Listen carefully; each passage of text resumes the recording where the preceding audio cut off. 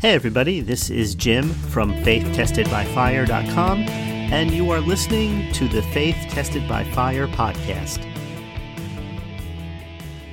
Hey everyone, this is Jim. Great to be here together with you again today. I'm making this recording on Saturday, February the 25th, so I'm not sure when you'll be listening to this, when I'll upload it. Occasionally what I'll do is I will upload some of the ums and the long pauses out of the audio, but basically that's about it. So this weekend, I was thinking about making this recording because I was talking to people during the week about the time that we're living in. And when you really think about it, Jesus said that the days of his return would be similar to the days of Noah. And Noah's story began in Genesis chapter 6. And it took approximately 1,600 years from the creation of Adam and Eve until the days of Noah. And the population of the earth exploded in such a way that, in a negative way, that there was evil everywhere. And the days of Abel making his righteous sacrifice were in the distant past at that point. And it says in Genesis 4:4 that the Lord saw that the wickedness of man was great in the earth, and that every intention and the thoughts of his heart were only evil continually. And it says in verses 11 and 12 that the earth was corrupt in God's sight, filled with violence, and the Lord saw that, behold, it was corrupt, and all flesh was corrupt in their way on the earth. However, Noah found favor in the eyes of the Lord. Now, think about that description and think about where we are today. Now, if you were alive in the 60s or the 70s or even before then, you know that there has always been corruption on the earth. But as we fast forward through the decades, through the 80s, through the 90s, through the early 2000s and 2010s, now we see where we are today, that the corruption has intensified over time. It hasn't diminished. It's got even more so. Matter of fact, it reminds me of the scripture that talks about the time of the harvest, where the wheat and the tares grow up together. And every time I read those scripture verses, I think to myself, what does growing up mean? Growing up means to become enlarged, to become established. And one of the things that is included in that is not just the tares, not just the maturing of evil, but the maturing of good. And I can honestly say that in my own experiences with walking by faith and walking in the Spirit and everything that I've learned about the Bible since I began doing ministry work myself back in the 1980s, that the version of me that exists today in 2023 is much more mature than the version that existed previously. And I'm sure that if you look at your own life, you would come to the same conclusion, because the person that begins the work in you back in the earlier times is the same one, I'm talking about Jesus, who will complete the work that was started in you. Philippians 1:6 puts it this way: being confident of this very thing, this is the New King James Version, that he who has begun a good work in you will complete it until the day of Jesus Christ. So when I read this, I have that extra assurance that the one that started all of this in me, the one that started it in you, will complete it. And if you're still here, that work is still ongoing. Now, I know we can look at these things from different angles and say, well, what if your focus isn't on the things of God, or if you're caught up in other types of pursuits, or your heart grows cold, and we can look at all of those things. But I think at the end of the day, the one constant that remains is that Jesus is faithful. God the Father is faithful. Sometimes people ask the question, should I be focusing more on Jesus, or should I be focusing on God the Father? And I think I understand the questioning. I mean, I've had that question myself from time to time. And most of the time that question seems to arise if you're struggling in a situation and you're praying and your prayers appear to be going unanswered. And you're wondering, should I be using the name of Jesus? Should I be asking God the Father for help in Jesus' name? Is there a special combination of things that I should be using? Well, let me just bring you back to John's Gospel, chapter 14. We'll take a look at some of the statements that Jesus made around this issue. Jesus said, "I am the way, the truth, and the life," in John 14:6, and that no one comes to the Father except through me. So the relationship between you and I and God our Father, that was the goal, that was the objective. Jesus came to bring us back to his Father. But in verse 7 he says, "If you had known me, you would have known my Father also, and from now on you know him and have seen him." Very interesting statement right there. We could talk about that for a half hour if we wanted to, but I'm going to keep on going. Verse number 8, Philip said to him, "Lord, show us the Father, and it is sufficient for us." Now listen closely to this answer. Jesus said to him in verse 9, "Have I been with you so long, and yet you have not known me, Philip? He who has seen me has seen the Father. So how can you say, 'Show us the Father'?" It's interesting. I've seen this played out in movie form, these verses. I believe, I'm trying to think of the name of the movie that was talking about I believe it was the Gospel of John that was recorded back in the 90s, filmed back in the 90s. And the look on Philip's face when Jesus replies to him in verse number 9 is just priceless. He really didn't know what to do with that. And it's sort of like how we feel sometimes if you look at a verse like this. Verse number 10, Jesus goes on and he says, "Do you not believe that I am in the Father and the Father in me? The words that I speak to you, I do not speak on my own authority."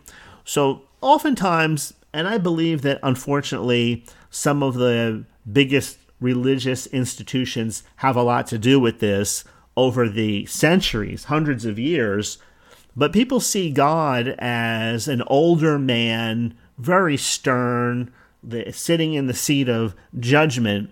And then when we try to portray him in the light of a loving, caring father, there's a bit of a disconnect there.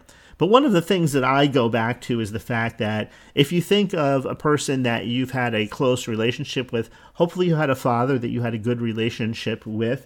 I believe it does make a difference. It does help in a way because it gives you something that's here on earth that you've actually experienced that maybe you can relate to.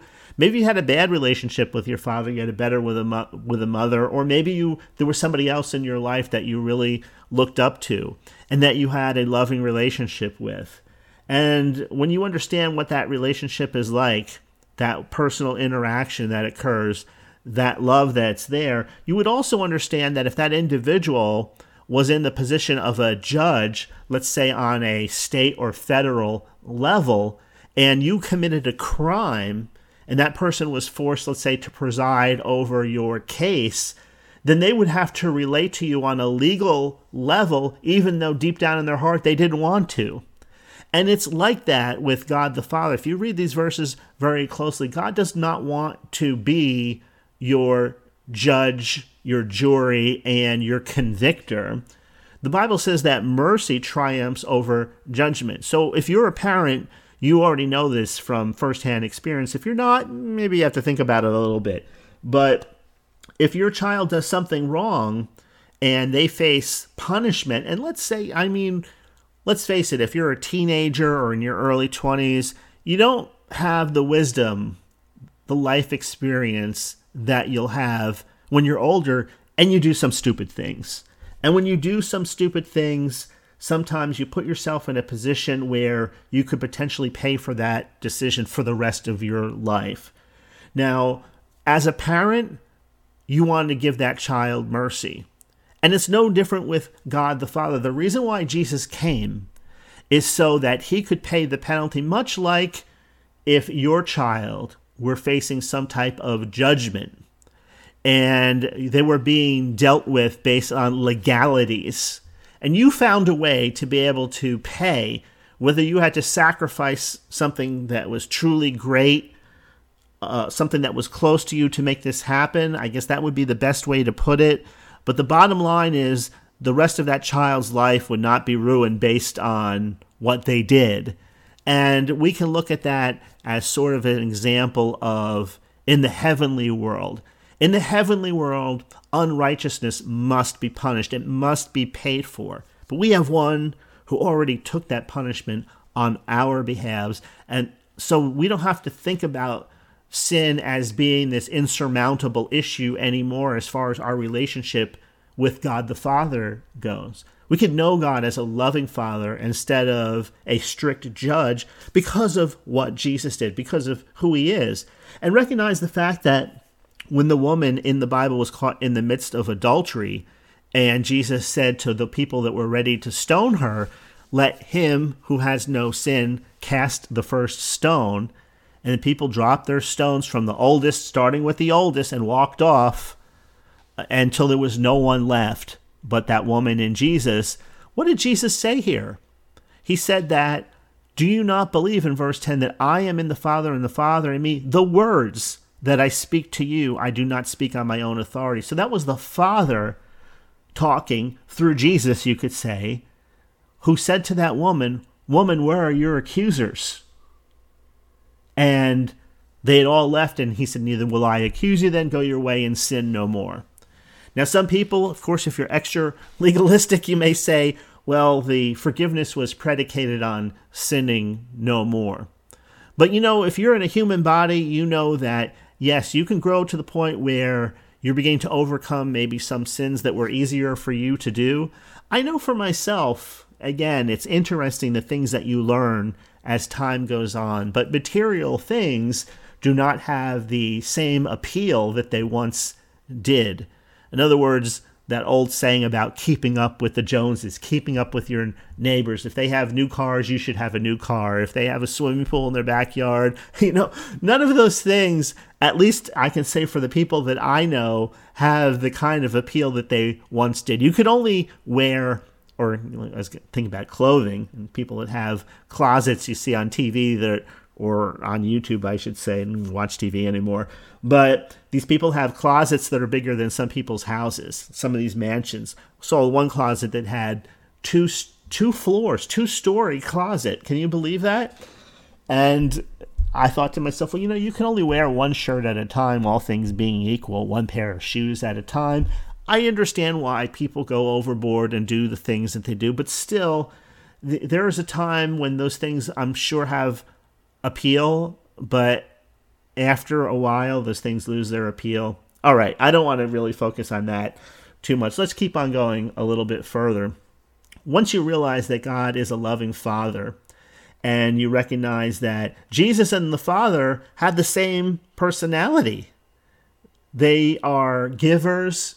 They are the definition of love and kindness and mercy and all of these things. Then you can understand why there's such a stark difference in how God interacted with people in times of old until the New Testament. We have a New Testament that's established upon better promises, but still there is a time coming when this entire story will come to an end, when there will be a day of judgment. And we see that in the book of Revelation.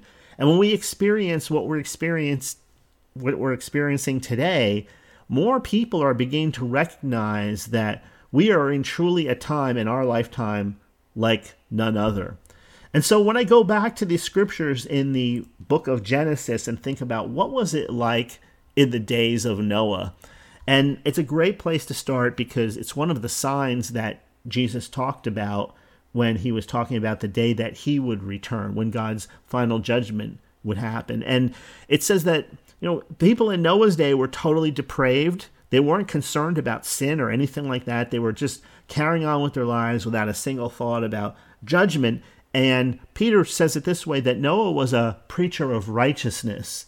It says that in 2 Peter verse 2:5.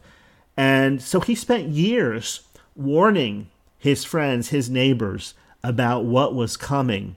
But the depravity and the ungodly lifestyles, we see it on TV and in movies more than ever before, caused God to regret, it says, that he had made man, Genesis 6:6.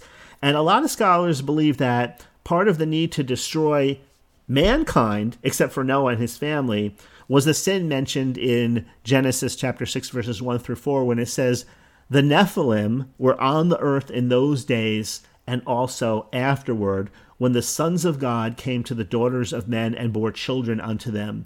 And as evil reproduced and took over the world, God, it was almost an act of mercy to save the human race that God performed a reset.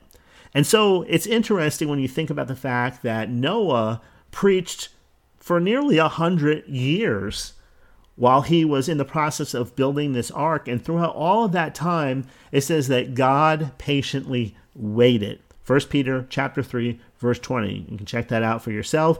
And the scripture seems to imply that Noah preached to the people of that time about what was coming, but they just did not believe.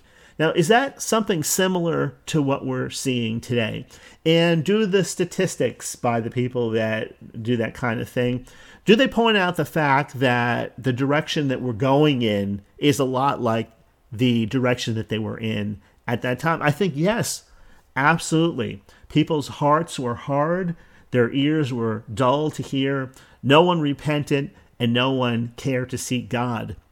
And one of the things that you'll learn if you haven't already is that the rules, so to speak, as harsh as they may seem to certain people, they were designed because the designer of us knew exactly what it would take, what we could do and what we couldn't do to get the most out of life, to get the most out of our relationships, to get the most out of our experience here.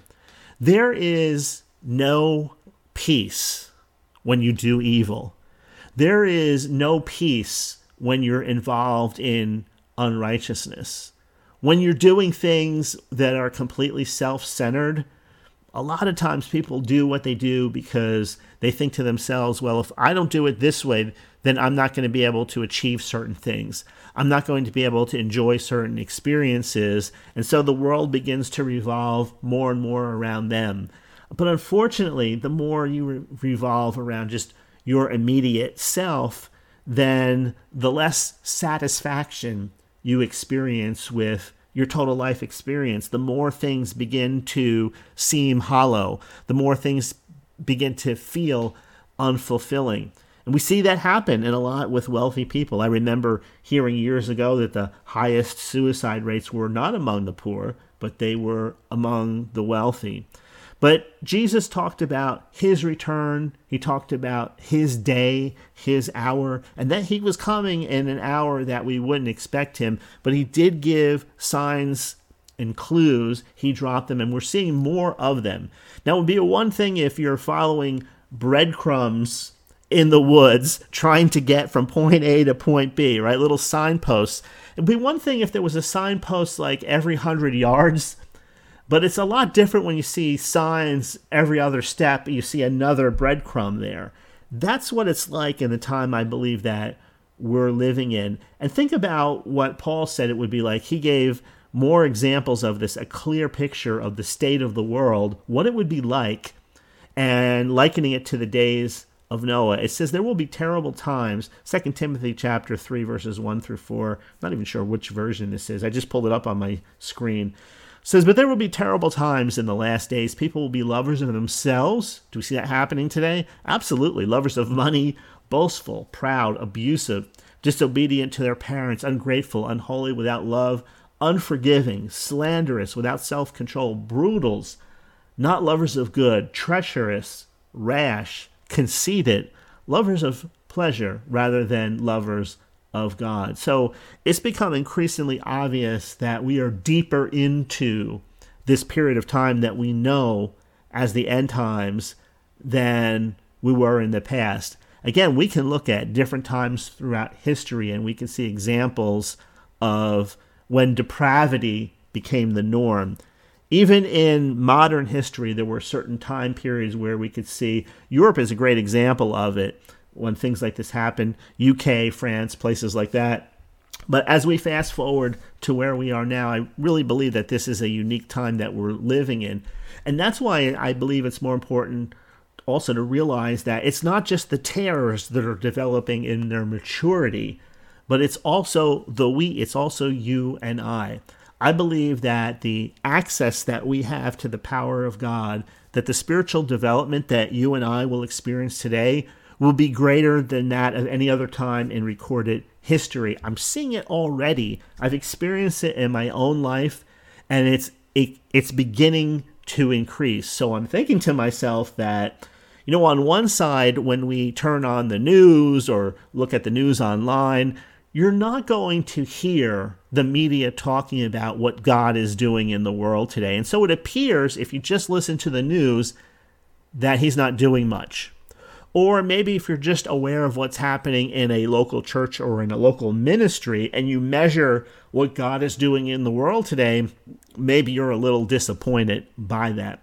But I can tell you from what I've seen, from the people that I'm connected to, let me give you a quick example here.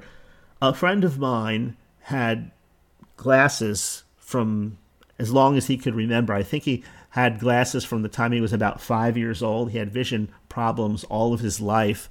And he was working in his wood shop, and he hit a nail, and it came out of, he was nailing something in, and got distracted, and hit the nail on an angle, and it popped up out of the wood and hit him directly in his eye, in his left eye. And he didn't put the safety goggles on or anything like that. And, I could really relate to him because we have a wood shop, even though I know almost nothing about working with wood. But Lori has a wood shop in the garage, and she likes to build things and fix things, and she's really good with wood. But I've even told her before, make sure you put on those goggles.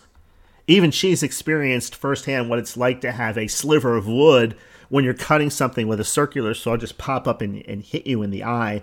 Not fun, but anyway, he had the nail go back and hit him in the eye, and his wife took him to the doctor, and he had bleeding in the retina, and he was blind in that eye. Now, let me just add here, because I think it's important, he had already received healing from cancer several years earlier, so we already had faith in God's power. But I just pulled up a letter that we were writing back and forth talking about this, and I decided to save our correspondence because it was just so encouraging. But let me just pull this up and read this to you. What I've learned is, this is him speaking, my friend Jerry. He said, what I've learned is that healing can come gradually as our faith in God's word grows, or it can come suddenly when we settle God's word in our heart and we make the decision to never look back.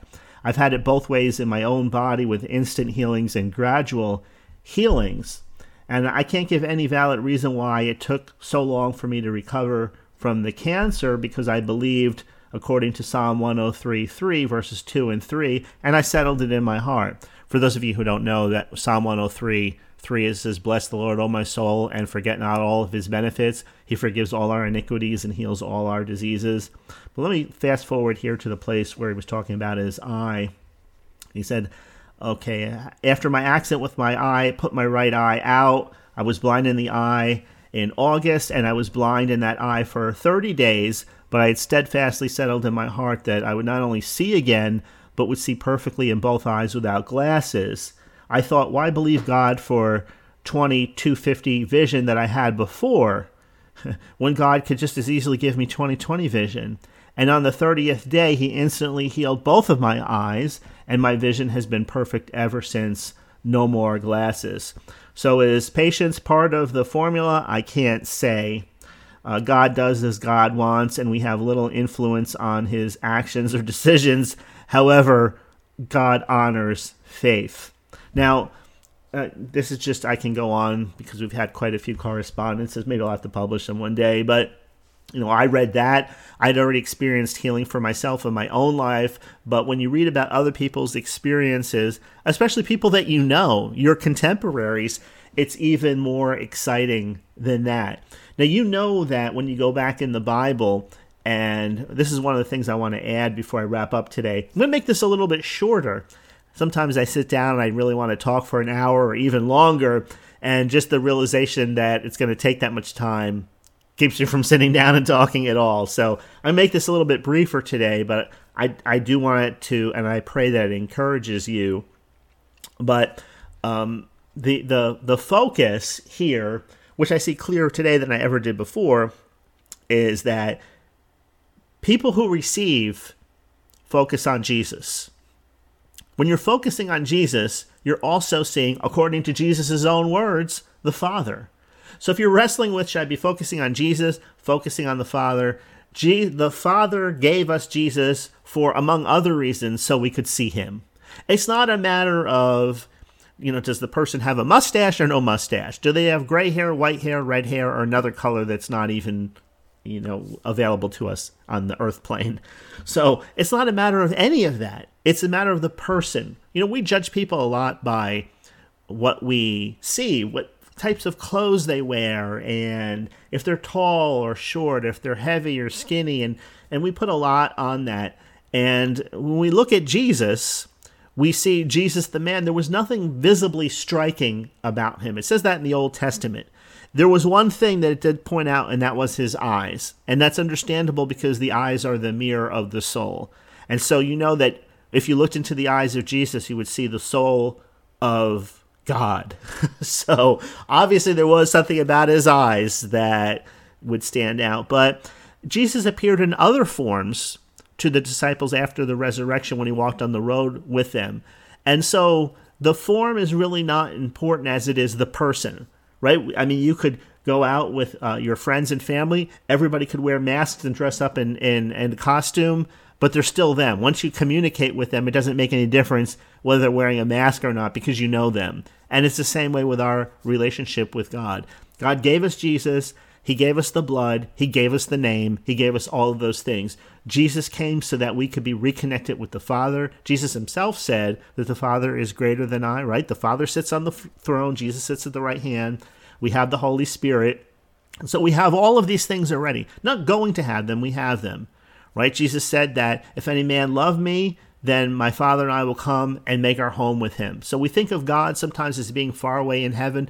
No, God is as close to our spirit as our spirit is to our soul. So God's already here, not just in a faraway place that we call heaven, sitting on a throne. He's here with us. Whether we can see him, feel him, touch him, that's a totally different story. But the reality is he's here.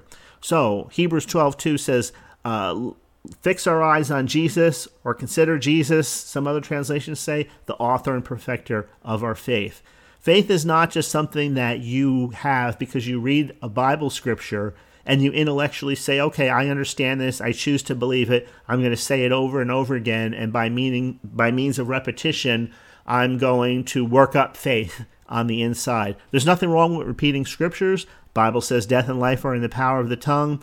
But at the end of the day, Jesus said, I'm the vine, you're the branches. Without me, you can't do anything. And so if you want stronger faith, look to the source of your faith, which according to the Bible is Jesus, the author and finisher of your faith. If you're struggling with something in prayer, it's obvious that you need the creator of your faith, the author and finisher of your faith, to be able to tweak what you can't mentally, intellectually do on your own. I hope that makes sense, right? So we're connected with him. We've been given a measure of faith. What if that measure is not enough, somebody says, to be able to pray through this situation, to be able to receive healing for my eyes, if I have problems with my eyes, or for another part of my body, or to get out of this situation where we're struggling to make our home payments, or any other tribulation that you may be facing in life. It says, let me read this, all the verses, Hebrews 12:1-3. It says, therefore, since we are surrounded by so great a cloud of witnesses, let us lay aside every weight and the sin which does so easily ensnare us, and run with endurance the race that's set before us, looking unto Jesus, the author and finisher of our faith, who for the joy that was set before him endured the cross, despising the shame, and has sat down at the right hand of the throne of God. For consider him who endured such hostility from sinners against himself, lest you become weary and discouraged in your souls. There's a lot of weariness out there today. There's a lot of discouragement out there today. And if there's a formula for getting through all of that discouragement and weariness, it's looking to Jesus. Not just the words that he said, but the fact that he is the person or the individual who said it. Now, if you still struggle with coming to grips of who God the Father is, you can reread the Gospels, Matthew, Mark, Luke, and John, and instead of Jesus being there, just picture the Father being there. Because Jesus already said, if you've seen me, you've seen the Father, because he's the one that gave me the words, he gave me the authority, and he was in me doing the works, reconciling the world to himself. Remember, there's only one Jesus. The Jesus of Matthew, Mark, Luke, and John, he never changes. Unfortunately, we've watered down the promises of God through religious teaching, even in churches that believe in miracles, the power of God, healing. These truths have been watered down so much, and we've formalized them so much that we put the pressure on ourselves to be able to pray just right, to be able to believe just right, to be able to do all of the right things in order to receive whatever it is that we have need of from God. And if we don't, then somebody will always tell us, well, we need to start doing more of this and less of that. And the next thing you know, you're right back under the law again. And remember, it is by grace that you have been saved through faith, and that not of yourselves, it is the gift of God. The grace is a free gift. The faith is a free gift, right? Now, remember, Mark chapter 6, one of the warnings here, it says that Jesus went out into his own country, and his disciples followed him. When the Sabbath came, he began to teach in the synagogue, and many hearing him were astonished, saying, "Where did this man get these things? And what wisdom is this which is given to him? And such mighty works are performed by his hands? Is this not the carpenter, the son of Mary, the brother of James, Joseph, Judas, and Simon? Are not all his sisters here with us?" And so they were offended at him. Verse 5 says, "Now he could do no mighty work there, except that he laid his hands on a few sick folk and healed them. And he marveled because of their unbelief. And then he went about in the villages in a circuit, teaching." So teaching was the antidote, the truth. Speaking truth was the antidote to unbelief. And we have so much unbelief today. And if somebody said, well, how do you get past unbelief? What if you're struggling with it yourself? And I would say that every single one of us, regardless of how long we've been believers and how far we are spiritually developed along, that we all still have to wrestle with unbelief from time to time. Jesus' disciples who lived with him and traveled with him for 3.5 years, or ever how technically long it was, they also had to wrestle with unbelief. So it's ridiculous to think that the people that saw him and saw the miracles firsthand but still had unbelief, that we today would be easily free of it because of, for whatever reason, all the books and the tapes and the CDs and the downloads files that we have. But it's still true. One of my favorite examples of it is in Mark chapter 9, where the father who had the son who had the epileptic fits cried out to Jesus for help, because the disciples couldn't heal his son. And the disciples came to Jesus afterward and said, "Why couldn't we heal him?" And he said, "What? Because of your unbelief." If you read the story again, I'm going to read it to you in closing quickly because I really think it illustrates this last point that I wanted to make perfectly. It says, okay, "Teacher, I brought you my son possessed with a spirit which makes him unable to speak." This is the Amplified Bible. "And whenever it seizes him, intending to do him harm, it throws him down, and he foams at the mouth and grinds his teeth and becomes stiff. I told your disciples to drive it out, and they couldn't do it." Now listen to what Jesus said. He replied, "O unbelieving, faithless generation, how long shall I be with you? How long shall I put up with you? Bring him to me." Isn't this interesting here that Jesus didn't reply when they couldn't get results praying for the sick? He did not reply with words of comfort, and he did not make excuses for their unbelief. It says, "And then they brought the boy to him, and when the demonic spirit saw him, immediately it threw the boy into a convulsion, and falling down on the ground, it began rolling around and foaming at the mouth. Jesus asked the father, 'How long has this been happening to him?' And he answered, 'Since childhood. The demon has often thrown him into the fire and into water and intending to kill him.' The demon has often thrown him into the fire and into the water, intending to kill him. But if you can do anything, take pity on us and help us." Well, I understand why he would say this, because you just brought your son to these disciples that were healing other people. Other people were getting miracles, but he didn't. And Jesus said to me, "You say to me, if you can, all things are possible for the one who believes and trusts." And then in brackets it says, "in me." So Jesus actually turned it around. That would be like coming to God and saying, "God, if you can do anything, please help me. If you can make this arthritis leave my body, please heal me. If you can." And the right question was not if you can. Jesus turned it around and said, if you can believe, all things are possible to him who believes. And now if there's a formula, if you really want to formalize it, it's what comes next. Immediately, the father of the boy cried out with a desperate, piercing cry, saying, I do believe, help me overcome my unbelief. And when Jesus saw that a crowd was gathering around them, he rebuked the unclean spirit and said unto it, You deaf and mute spirit, I command you to come out of him and never enter him again. And screaming out and throwing him into a terrible convulsion, it came out. The boy looked so much like a corpse, so still and pale, that many of the spectators said, He's dead. But Jesus took him by the hand and raised him, and he stood up. So now, the interesting thing here is that Jesus succeeded where the disciples failed.